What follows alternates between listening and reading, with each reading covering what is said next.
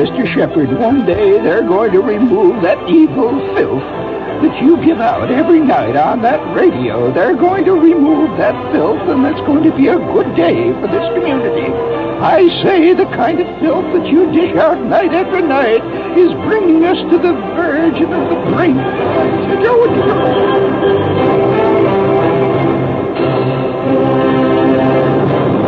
Yeah, we just had once in a while we have to read the fan mail here. It's kind of nice here. Thank you, madam. We appreciate your view. Certainly nice. I like to know. You know what I felt for a long time as a performer?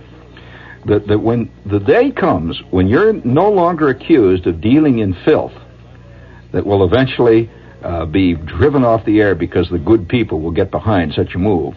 The day that you stop getting those letters is the day that you're in trouble as a performer. and you know who told me this? No less an authority. You curious? Steve Allen. Yes, sir. So I had to bring the authority out here because you wouldn't believe me if I said it. But if Steve Allen said it, that makes it official. So let's hit the gong. Will you please there, Al? Hit the gong, please. Little classic limpid piece here we're bringing to the gang. Yes. And tonight we'd like to salute that newest movie star, Ben. That evil rat. That newest movie star, we'd like to salute him, which shows, by the way, how much our times have changed. Lassie is now passé. Mickey Mouse, who was obviously a benign little mouse, he's gone. Who cares any longer about Yogi Bear? He, too, has disappeared. Not Yogi Berra, Yogi Bear. That's a different bear. Yes. And who is now merged and who's moved forward to join all the other great movie stars of our time, along with Jane Fonda, along with Raquel Welch, along with concerned people like Paul Newman. There he rises like a luminary in the East. Ben. Only in our time would a voracious rodent, an evil creature like the rat, be made into a major sympathetic hero.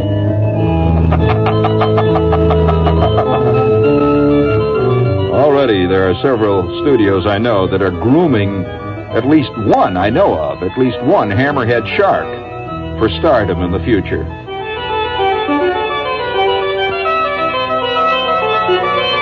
I just thought I'd let you marinate a little bit in this quiet Mozart here. La, la, la.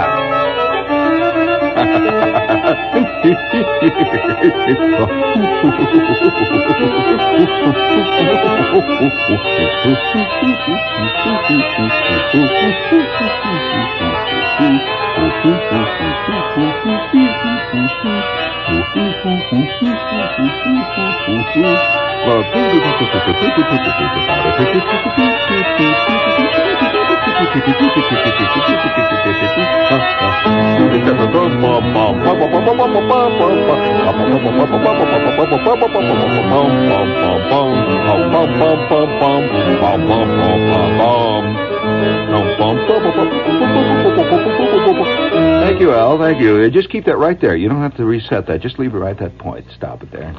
We use it from there. It's not everybody that you hear who can hum the toccata and fugue in D minor. I mean, believe me. I mean, speaking of Ben, now, if you haven't seen Ben, Ben is this rat. You've seen this rat? This is his second starring role. He starred in a movie before. For those of you that missed Willard, yeah, he was great in that. Just fantastic. When they started to get after him, I could just feel the tears coming up in me. I mean, I'm a hard man. I don't cry easily, but when they started after Ben, I really felt bad. But he got away. That's what counts. See, that's the essence of a true hero. He gets away. I think Ben has to be the ultimate anti-hero. I mean, you remember the roles that Montgomery Clift used to play and Jimmy Dean used to play? That was the anti-hero in the beginning of the anti-hero phase. But Ben has to be almost the ultimate anti-hero. Wait till they make the Anopheles mosquito star. I mean, that's the one that carries malaria. And eventually, of course, somebody has to do a movie where it shows that the Anopheles mosquito is only doing his thing when he carries malaria around. And furthermore, he's actually helping mankind because he's cutting down the population and all that stuff. You know, we do have problems with population. And when I saw Ben, I said, gee, the idea of a rat, now that's a rodent, man. I mean, ain't many people who can get up the guts to say a good thing about a walking around sewer rat. Now, we're not talking about those. Yeah, that's what he is. Let's face it. I'm not. And now I'm immediately going to get deluged with letters from the pro-rat faction. There's no question about it today. One of the big changes that has come about in our time is that you cannot say anything against anything without getting a blast from unsigned letters. This is a fact. Oh, yes.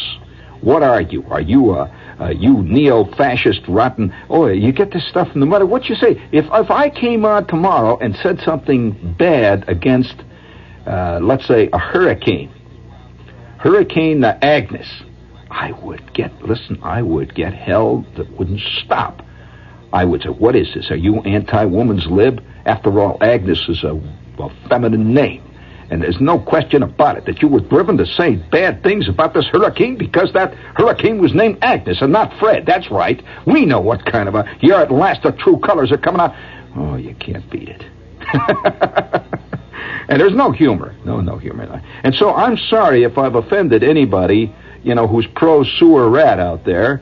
And I'm sure that there may be many sewer rats who are probably listening at this time or quite offended. And I can only say that I'm not even saying anything anti-sewer rats. I'm just expressing surprise and perhaps even a little delight that a sewer rat has finally made it as a top movie star, and a sympathetic movie star at that. Now, does that make you feel both sides? See, you make sure that everything is quietly covered up. But nevertheless, I was surprised when I saw that rat make it big. Yeah, that's a great rat, made it big. And his name is Ben, which is kind of nice, I say, though, he will not make it really big until this rat takes up a popular cause. Now, every good movie star knows that there's a point in your career. Now, this is an open letter to Ben. You remember when Luella Parsons used to give an open letter to Ben. Dear Ben, right now, you are riding the crest of a wave of popularity. But all of us in Hollywood who have been here for many years know that popularity is a thing which can come and go. And Ben, here's an open letter from your friends in Hollywood. And it reads this way. Ben, it is not enough to be a popular star and be the idol of millions. It is not enough to be a star who makes thousands of dollars on every picture he makes. We in Hollywood know that the actual responsibility of a star is to take up good works and to lead mankind into better ways. And so follow the case of Jane Fonda, who took up the Indians, Paul Newman, who took up the cause of peace. Ben, we ask you, when are you going to take up a good cause? Signed, Luella Parsons from Hollywood. Thank you. Now, what good cause could Ben take up, as a big, successful movie star now? Well, he could take up, let's say, the ASPCA. He could start raising money for homeless French poodles. Or possibly he could take up the cause of one of the great minority groups, which for years has been subjected to nothing but bad talk. Cockroaches. After all, how many of you can say honestly in your soul that you haven't at least once in your life stepped on a poor defenseless cockroach? Ben could take up this cause, proving once again that the cockroach are the true meek of the earth. And Actually, the cockroach population is much more important to the world in general than the people population, which is doing nothing but throwing beer bottles into the water and squirting gas into the air. No cockroach has ever been known to throw a sardine can into a beautiful sylvan stream. And so we don't rule out that possibility that, and incidentally, Ben may appear on telethons. You know how stars always appear on telethons for muscular dystrophy? Maybe he will appear on telethons for the spread of bubonic plague, which rats have always been involved in, of course. He says bubonic plague is why the population. Bring it up. Oh, God, yes, please. I don't need that kind of applause. Come on. It's all right, gang. It's all right. I know I'm funny, but not that funny. Cut it out. But no, when I saw this development, see, I thought to myself, gee, this is really significant development. It really is. And it's slipped by. No social commentator that I know has pointed out that we've made a very important change in our viewpoint, where a sewer rat, a live one, it's not a cartoon sewer rat, it is a live walking around sewer rat that will bite the living you-know-what out if you're given a chance. Yes, sir. That a walking around sewer rat has made it as a major sympathetic, and he's not a heavy. Remember that, the guys that are after him are the heavies. So this is a very important viewpoint, and incidentally, it shows something. You know what it shows, really? It shows that mankind, and if I can get pompous at this moment, and pompous time now, friends, it shows that mankind has gotten to the ultimate stage of self-hate, where he recognizes one of the chief benefactors, or let's say a sympathetic creature, is what is considered by many entomologists, and it's not the entomologists that do it mostly, but many zoologists and people who deal with what could be called, let's say, the non-human world. Many of them consider the rat the chief enemy on the world scope, the chief enemy to mankind. Did you know that?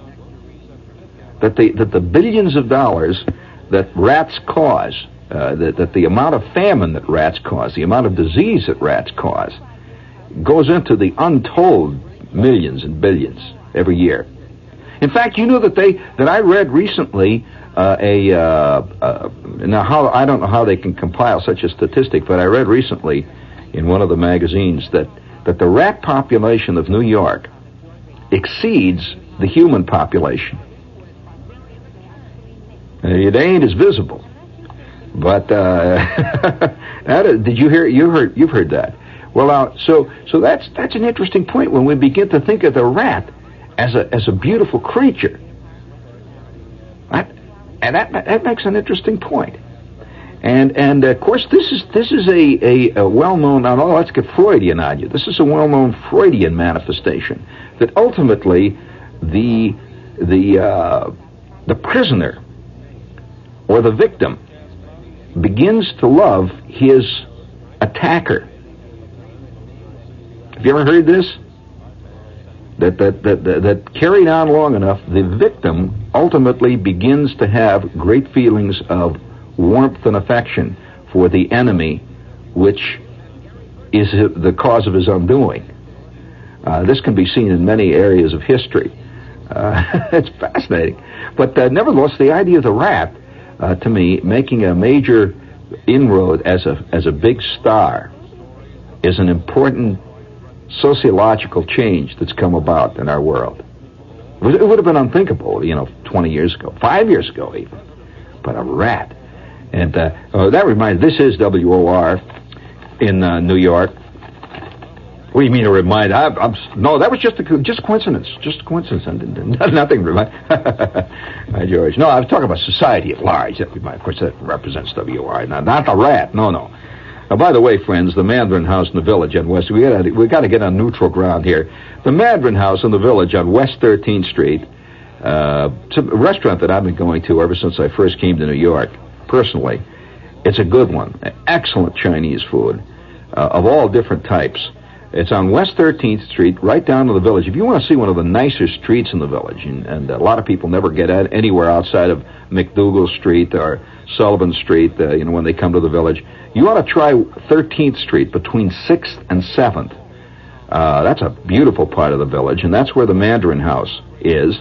And now, since it's summer, their beautiful outdoor dining room. They have a beautiful garden where you can sit outdoors. And they have a fantastic, gigantic Buddha there, by the way. Oriental garden and brooks and pools and all that stuff. So when you sit down to have your Chinese food, you can have it under lanterns, and it's really nice. And even in cool weather or rainy weather, the garden is still open because they run a canopy over the top, and it's got a heater and everything in there. It's really great. This is the Mandarin House, and it's on 13th Street, West 13th Street, between 6th and 7th. And, what can I say about it? It's a good restaurant. I think you'll enjoy it. The Mandarin House. It's Portugallo time. I got a letter from a lady who insists that I should learn to speak Portuguese, and she can't tell me why. But it is a great place, and it's a wonderful country to visit. And if you're between the ages of 26, that's under 26, and over 12, you're eligible for their youth fair, which is really a fantastic deal. It's $210 round trip, and that ticket is good for a year. If you don't know much about Portugal, it's about time you found out about it. It is the place where all the European kids go on their summer vacations, and you know why.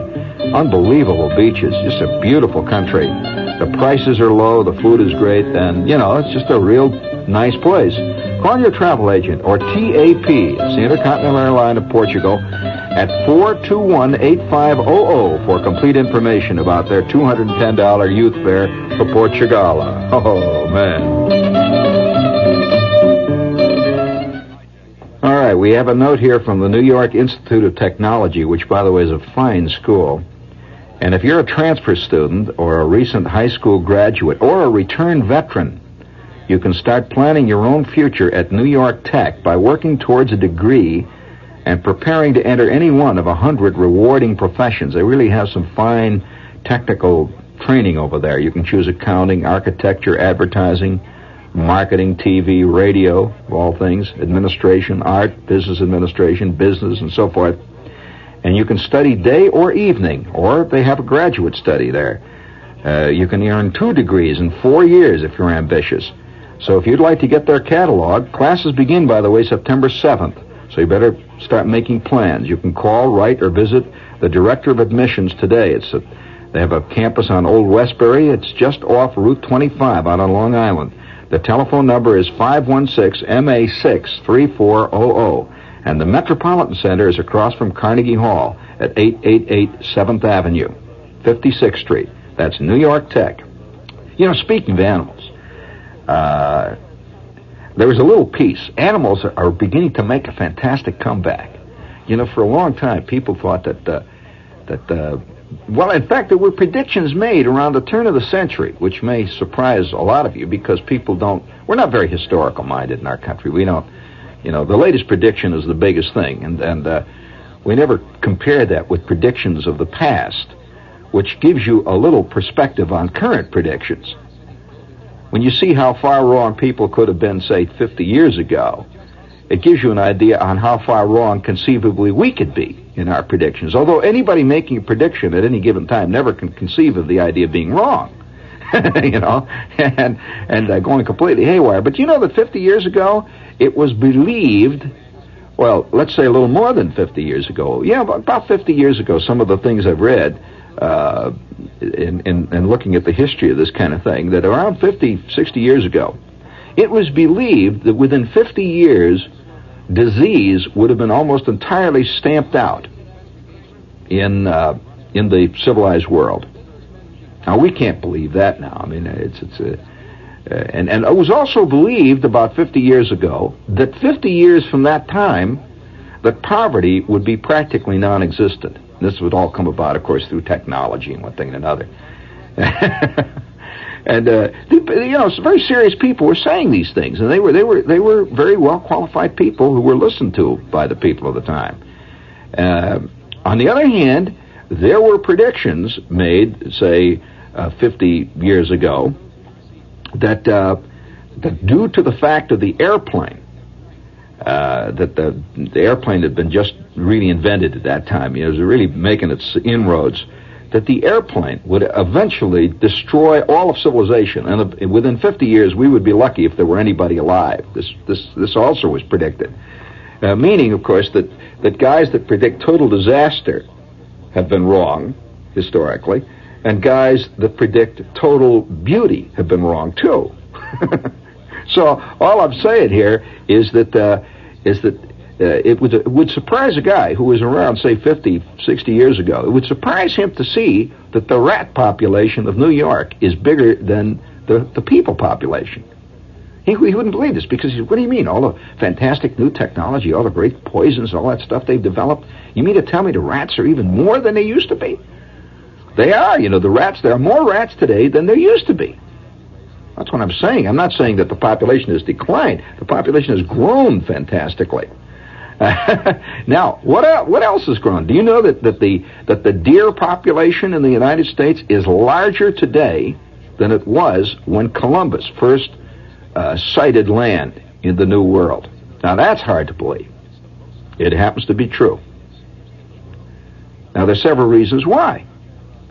Well, the kind of food that deer eat, and the range, the kind of grazing area they live in, has grown since man has come here. In other words, the deer is not essentially a forest animal. You find that the deer live off farms. Deer live off cultivated land much better, and of course they're protected. They've been there's been a lot of work on diseases of the deer, which nobody did anything before Columbus, of course. So that the deer today, there are more deer in the country than there were at the time of the first landings of the Pilgrims. Now, that's interesting. Well, let's see. It's Shoetown time. Shoetown, da-da-da-da-da-da. Hey, they have a big sale on the famous Converse sneakers for youths, boys, and men. And you won't believe it, for only $4.44 a pair. Now, these are really fine sneakers. If you know anything about sneakers, you know that Converse sneakers are one of the best. Sneakers. Are you a sneaker? Converse sneakers. Oh, that's a bad pun. But they're only $4.44. Now, these are the ones with the sharp, contrasting striped trim, and they really are fine-looking sneakers. And they're the sneaker of this year. Now, let's see. Their sizes 11 to 2 for youths, 2.5 to 6 for boys, 6.5 to 10.5 for men. But girls can pick them up too. Now, this sale ends Saturday, so go to Shoetown, get these Converse sneakers while the price is hot. They're open Sundays for your convenience in Lakewood, Bricktown, and Toms River. Sneakers. Over the past 32 years, Newsday, the Long Island newspaper, has become one of the great success stories in publishing history. Recently, we started a Sunday edition. And what Newsday has done so well 6 days a week, we're now doing just as well on Sunday. For example, our coverage of sports. I'm Ed Comerford, sports columnist of Newsday. When we started our Sunday edition, we felt there was an opportunity to do something new and exciting in sports. For example, we doubled the size of our Sunday sports section. This lets us run big action pictures and layouts. It enables us to run more sports news, especially about school sports. And since Newsday isn't trucked out from the city, we can give you late Saturday night results. Saturday is a big day in sports. That's why sports is big in Sunday Newsday. Newsday, Long Island's own Sunday newspaper. No service charge for home delivery. This is Barry Farber invading your privacy, please. Do you read to get drowsy, or do you read to keep alert?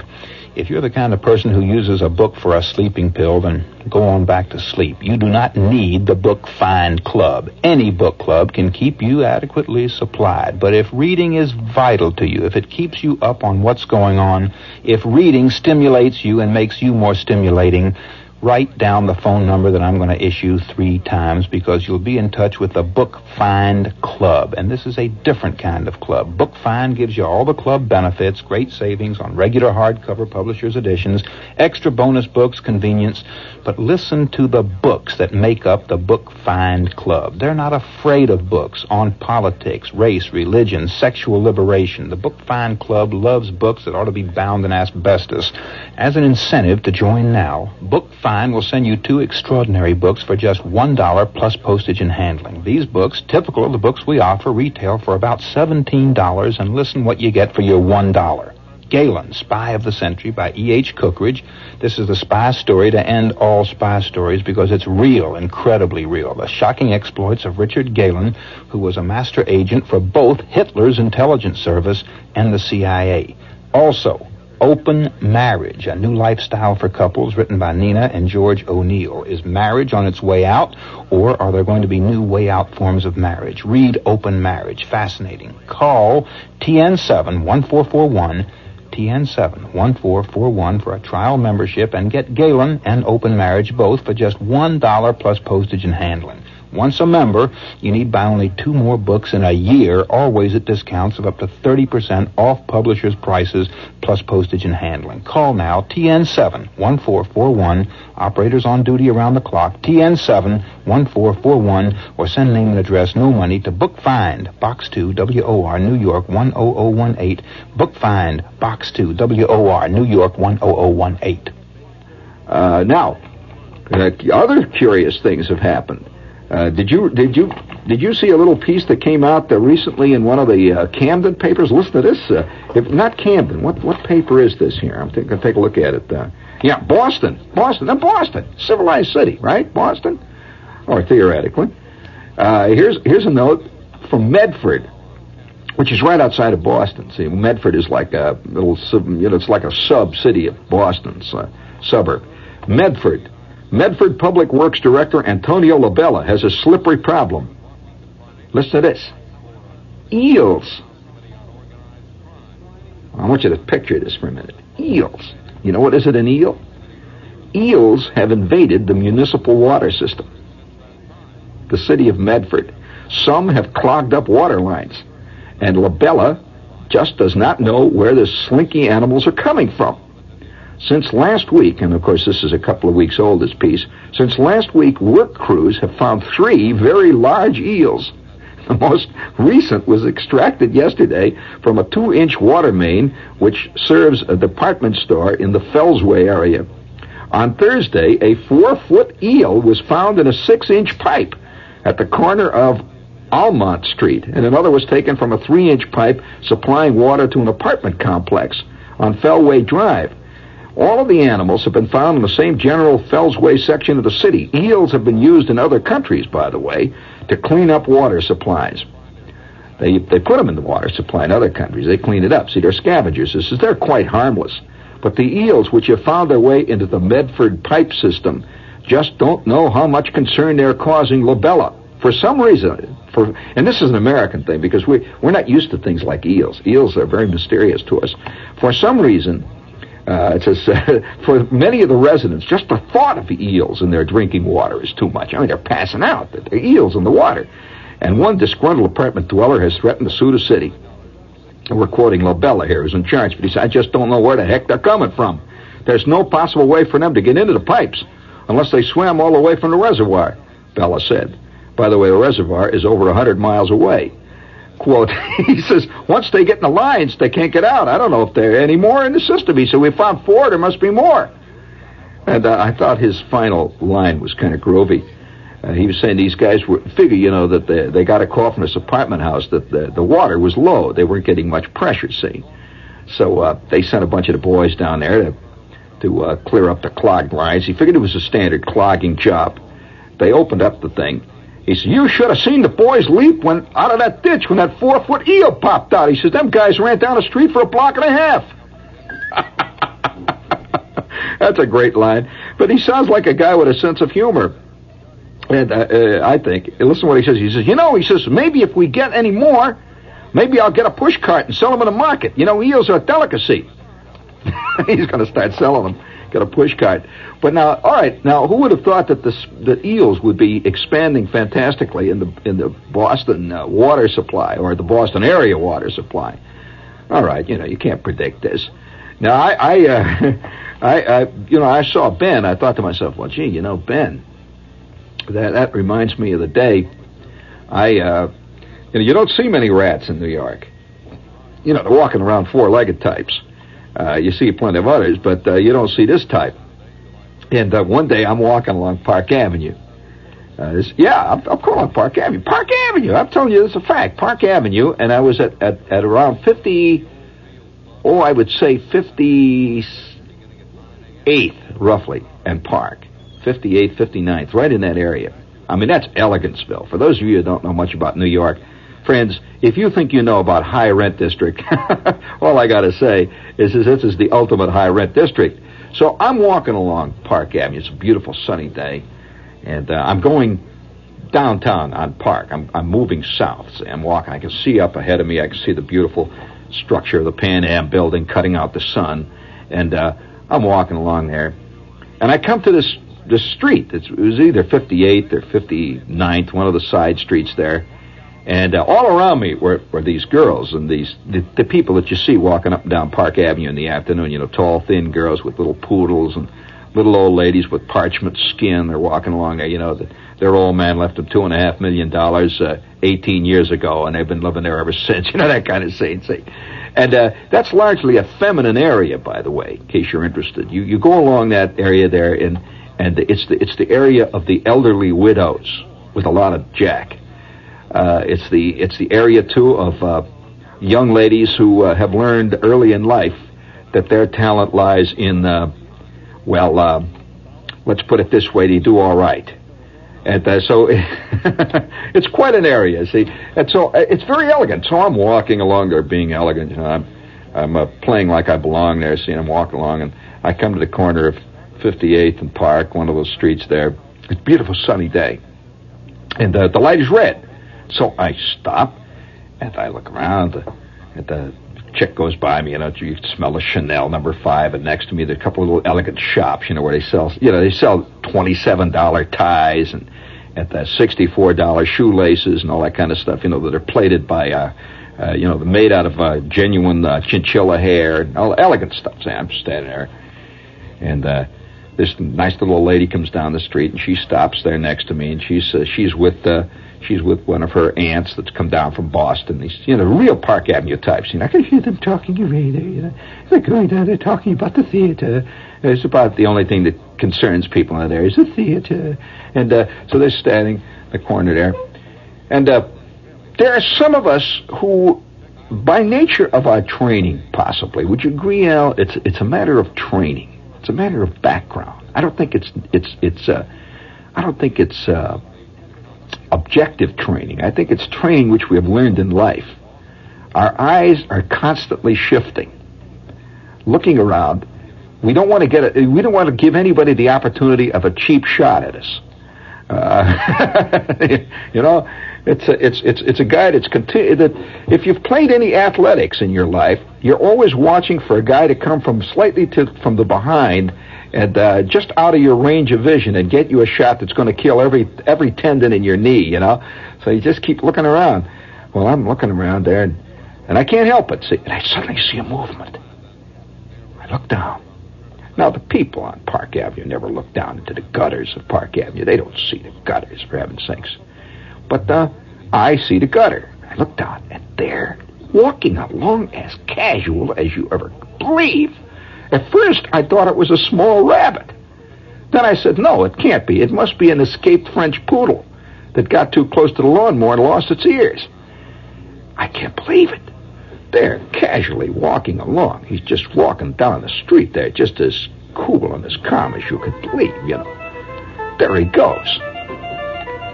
Must have weighed 19 pounds. I mean, he had a back on him almost as broad as your average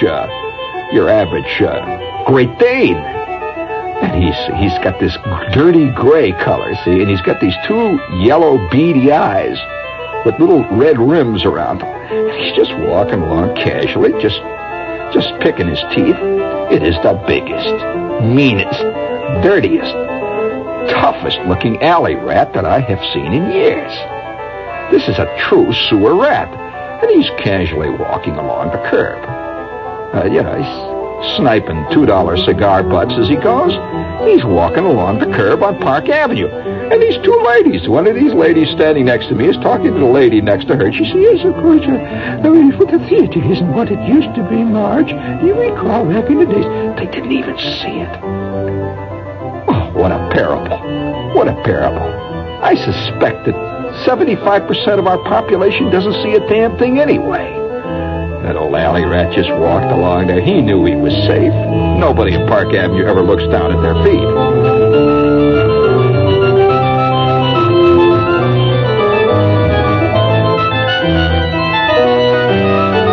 All right, thank you.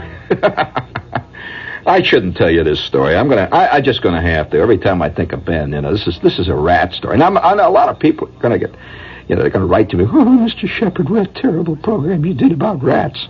Well, I think we ought to know about rats. I think the rat is getting too good publicity these days.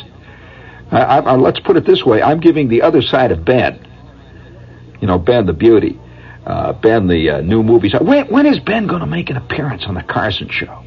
Plugging his newest picture. After all, that's what those nighttime talk shows are all about, plugging stuff, When's he should appear, I mean, it's beautiful rat. But, speaking of rats, and, movie star rats, how many of you ever read a short story? I read a short story once. I was in the Army at the time. I remember reading a short story. And very few things really stick with you when you read them. And it wasn't a good story particularly. It didn't say anything. Just the idea kind of got to me. It was about a flea. And the story was written about a flea. It was the life story of a flea. And this flea was in this little movie house. He lived in a seat in a house, I believe, in Brooklyn. And every night he would crawl out and he would watch the movies. Until, he became a fantastic movie fan. And he wanted to become a movie star. And he didn't know, there he was, there's a poor sad little flea. And he was in Brooklyn. How do you get there? Well, one night, this beautiful chick came to the movies, and she happened to sit in the seat that he was in. And there she was sitting there, see, and he saw his ticket to Hollywood. So he hops right on. He hops aboard, see. And she's sitting there watching. And sure enough, a couple of months later, she takes off and goes to Hollywood. Well, now, here's the flea. He's made it. Well, she didn't go all the way to Hollywood. I think she went to Chicago. And that poor little flea realized that he had a long way to go. So he hitchhiked and he walked. And he struggled his way over the desert. And his poor little feet were sore. And finally, he got to the outskirts of Hollywood. And it was a fantastic trek. It took him months. He was worn down to a nubbin. And he was even smaller than the average flea by this time, just from walking. And he finally arrived out in Hollywood, and he began to hang around the studios. You know how they have these, what they call a general call when all the extras appear? Well, he's in the crowd out there, see, waiting. And sure enough, one day, he's there for months, and he's hungry, he's not working, he's not doing anything, he's not even working as a flea, he wants to be a movie star, see? Sure enough, one day, out of the door of the personnel department comes a man. He says, anyone here know a medium-sized flea for a role in a picture? We're looking for a medium-sized flea. It has to be a male. We're looking for a flea that has good character and has a strong face. Well, here he was. The right time, the right place. Millions of fleas, billions of fleas had lived and died before this flea. They were before their time. He was at the right place and the right time. Well, within 5 minutes, he's before the cameras for a screen test, and he came off beautifully. He'd been dreaming of this moment. He played this flea, this elegant flea.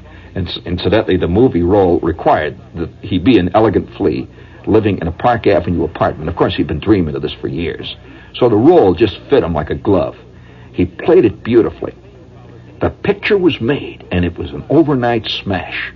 He became the richest flea in the entire world. And he had a beautiful apartment. He got these silk dressing gowns. And he began to smoke cigarettes in long holders. And more than that, he discovered that he wasn't interested in lady fleas at all. How shall I put it? I had to put this sensitively. But he was like many another actor before him. But let's put it this way. He was an elegant flea. You know, the kind, he was very elegant. So he was, one role followed the next. I mean, he had 3 or 4 great smash hits, and the fan mail was coming in, and then all of a sudden, the whole business of the flea movie went out, that his days were over. And, of course, the problem of a movie star is always not so much when you're at the top, it's when the calls stop coming. Well, this flea went from bad to worse. He took to drink. And he contemplated suicide. And he was talked out of it by his analyst. And finally, in the last moments we see the flea, he's gone back to the house in Brooklyn, the movie house. His great career is over. And to this very day, it is rumored that flea is still working that movie house in Brooklyn, but he has these great, sad memories. Now, I suggest to you that Ben could very well be going the same way. Obviously, Ben is a big rat around the studio now. Now, they've had many big rats around them studios before. I mean, there are several of them. Usually they wear big horn-rimmed glasses and stuff, and they sit around and smoke cigars and make calls to the coast.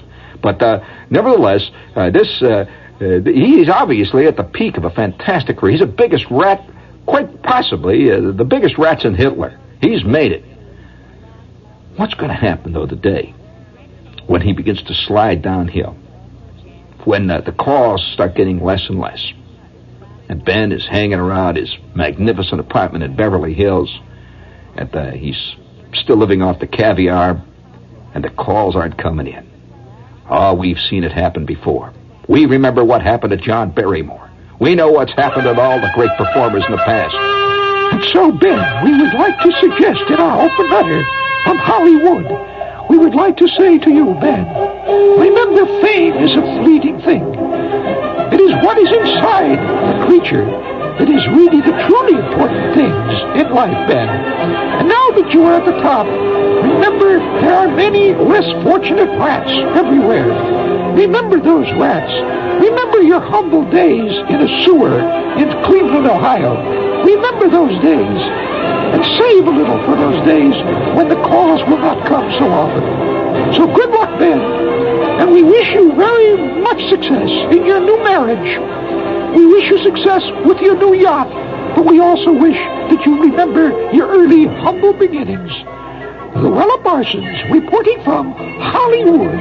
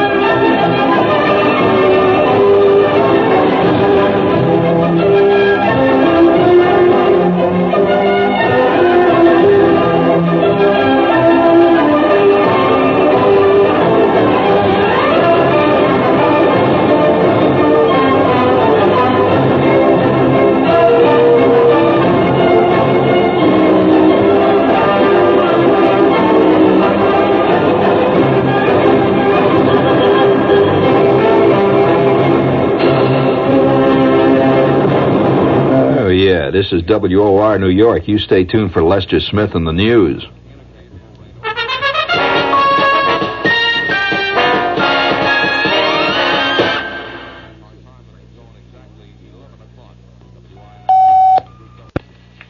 Scandal is hitting New Jersey politics again. This time it involves Secretary of State Paul Sherwin, longtime close confidant and chief political advisor to Republican Governor William Cahill.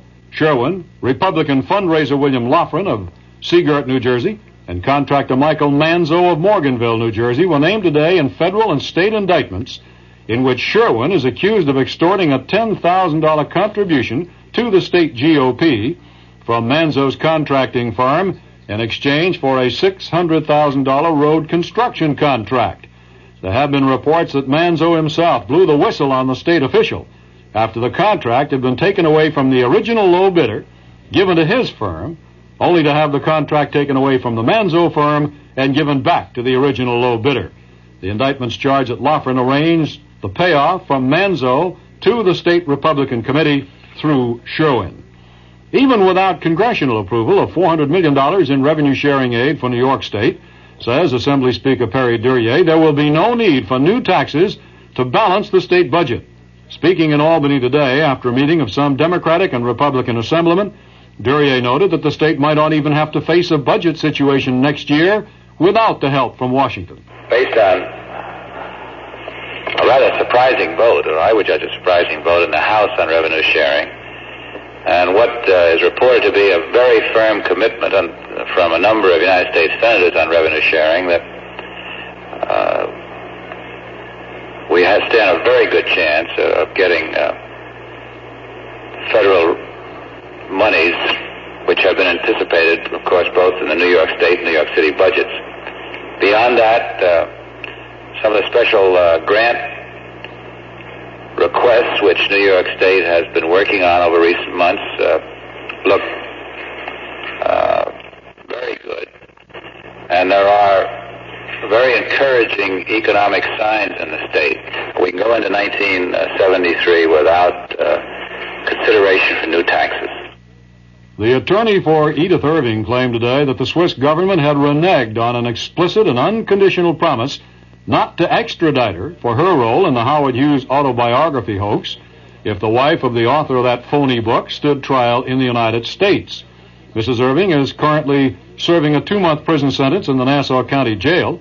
Attorney Maurice Nesson made the disclosure of the alleged deal with the Swiss government during a 3-hour extradition hearing today before United States Magistrate Gerard Guttel in Manhattan. Mrs. Irving had been indicted in Zurich on charges of forgery, embezzlement, and theft. The lawyer called Assistant United States Attorney John Teig as a witness, but the federal official declined to testify on the extradition arrangements with the Swiss, apparently on direct orders from United States Attorney General Richard Kleindienst. The New York Times reportedly may have violated the Election Campaign Act by publishing an advertisement calling for the impeachment of President Nixon. The Office of Federal Elections says the Times failed, as was required by law, to obtain a written statement from those who placed the ad that it was not authorized by any candidate for federal office. The newspaper said it has in its possession a disclaimer from the chairman of the National Committee for Impeachment, which placed the ad, that it was not authorized or paid for by any candidate. It said that such a disclaimer was not published with the ad because the Times employee in charge of compliance did not believe that it involved the president's candidacy or the campaign. These notes from our WR Community Calendar. The orchestra of the City of New York will perform Bach's Brandenburg Concerto No. 2 and the folk duo Fat City tomorrow at 12:15 and 1:15 p.m., Salvation Army Centennial Memorial Hall, 120 West 14th Street in Manhattan. Admission is free.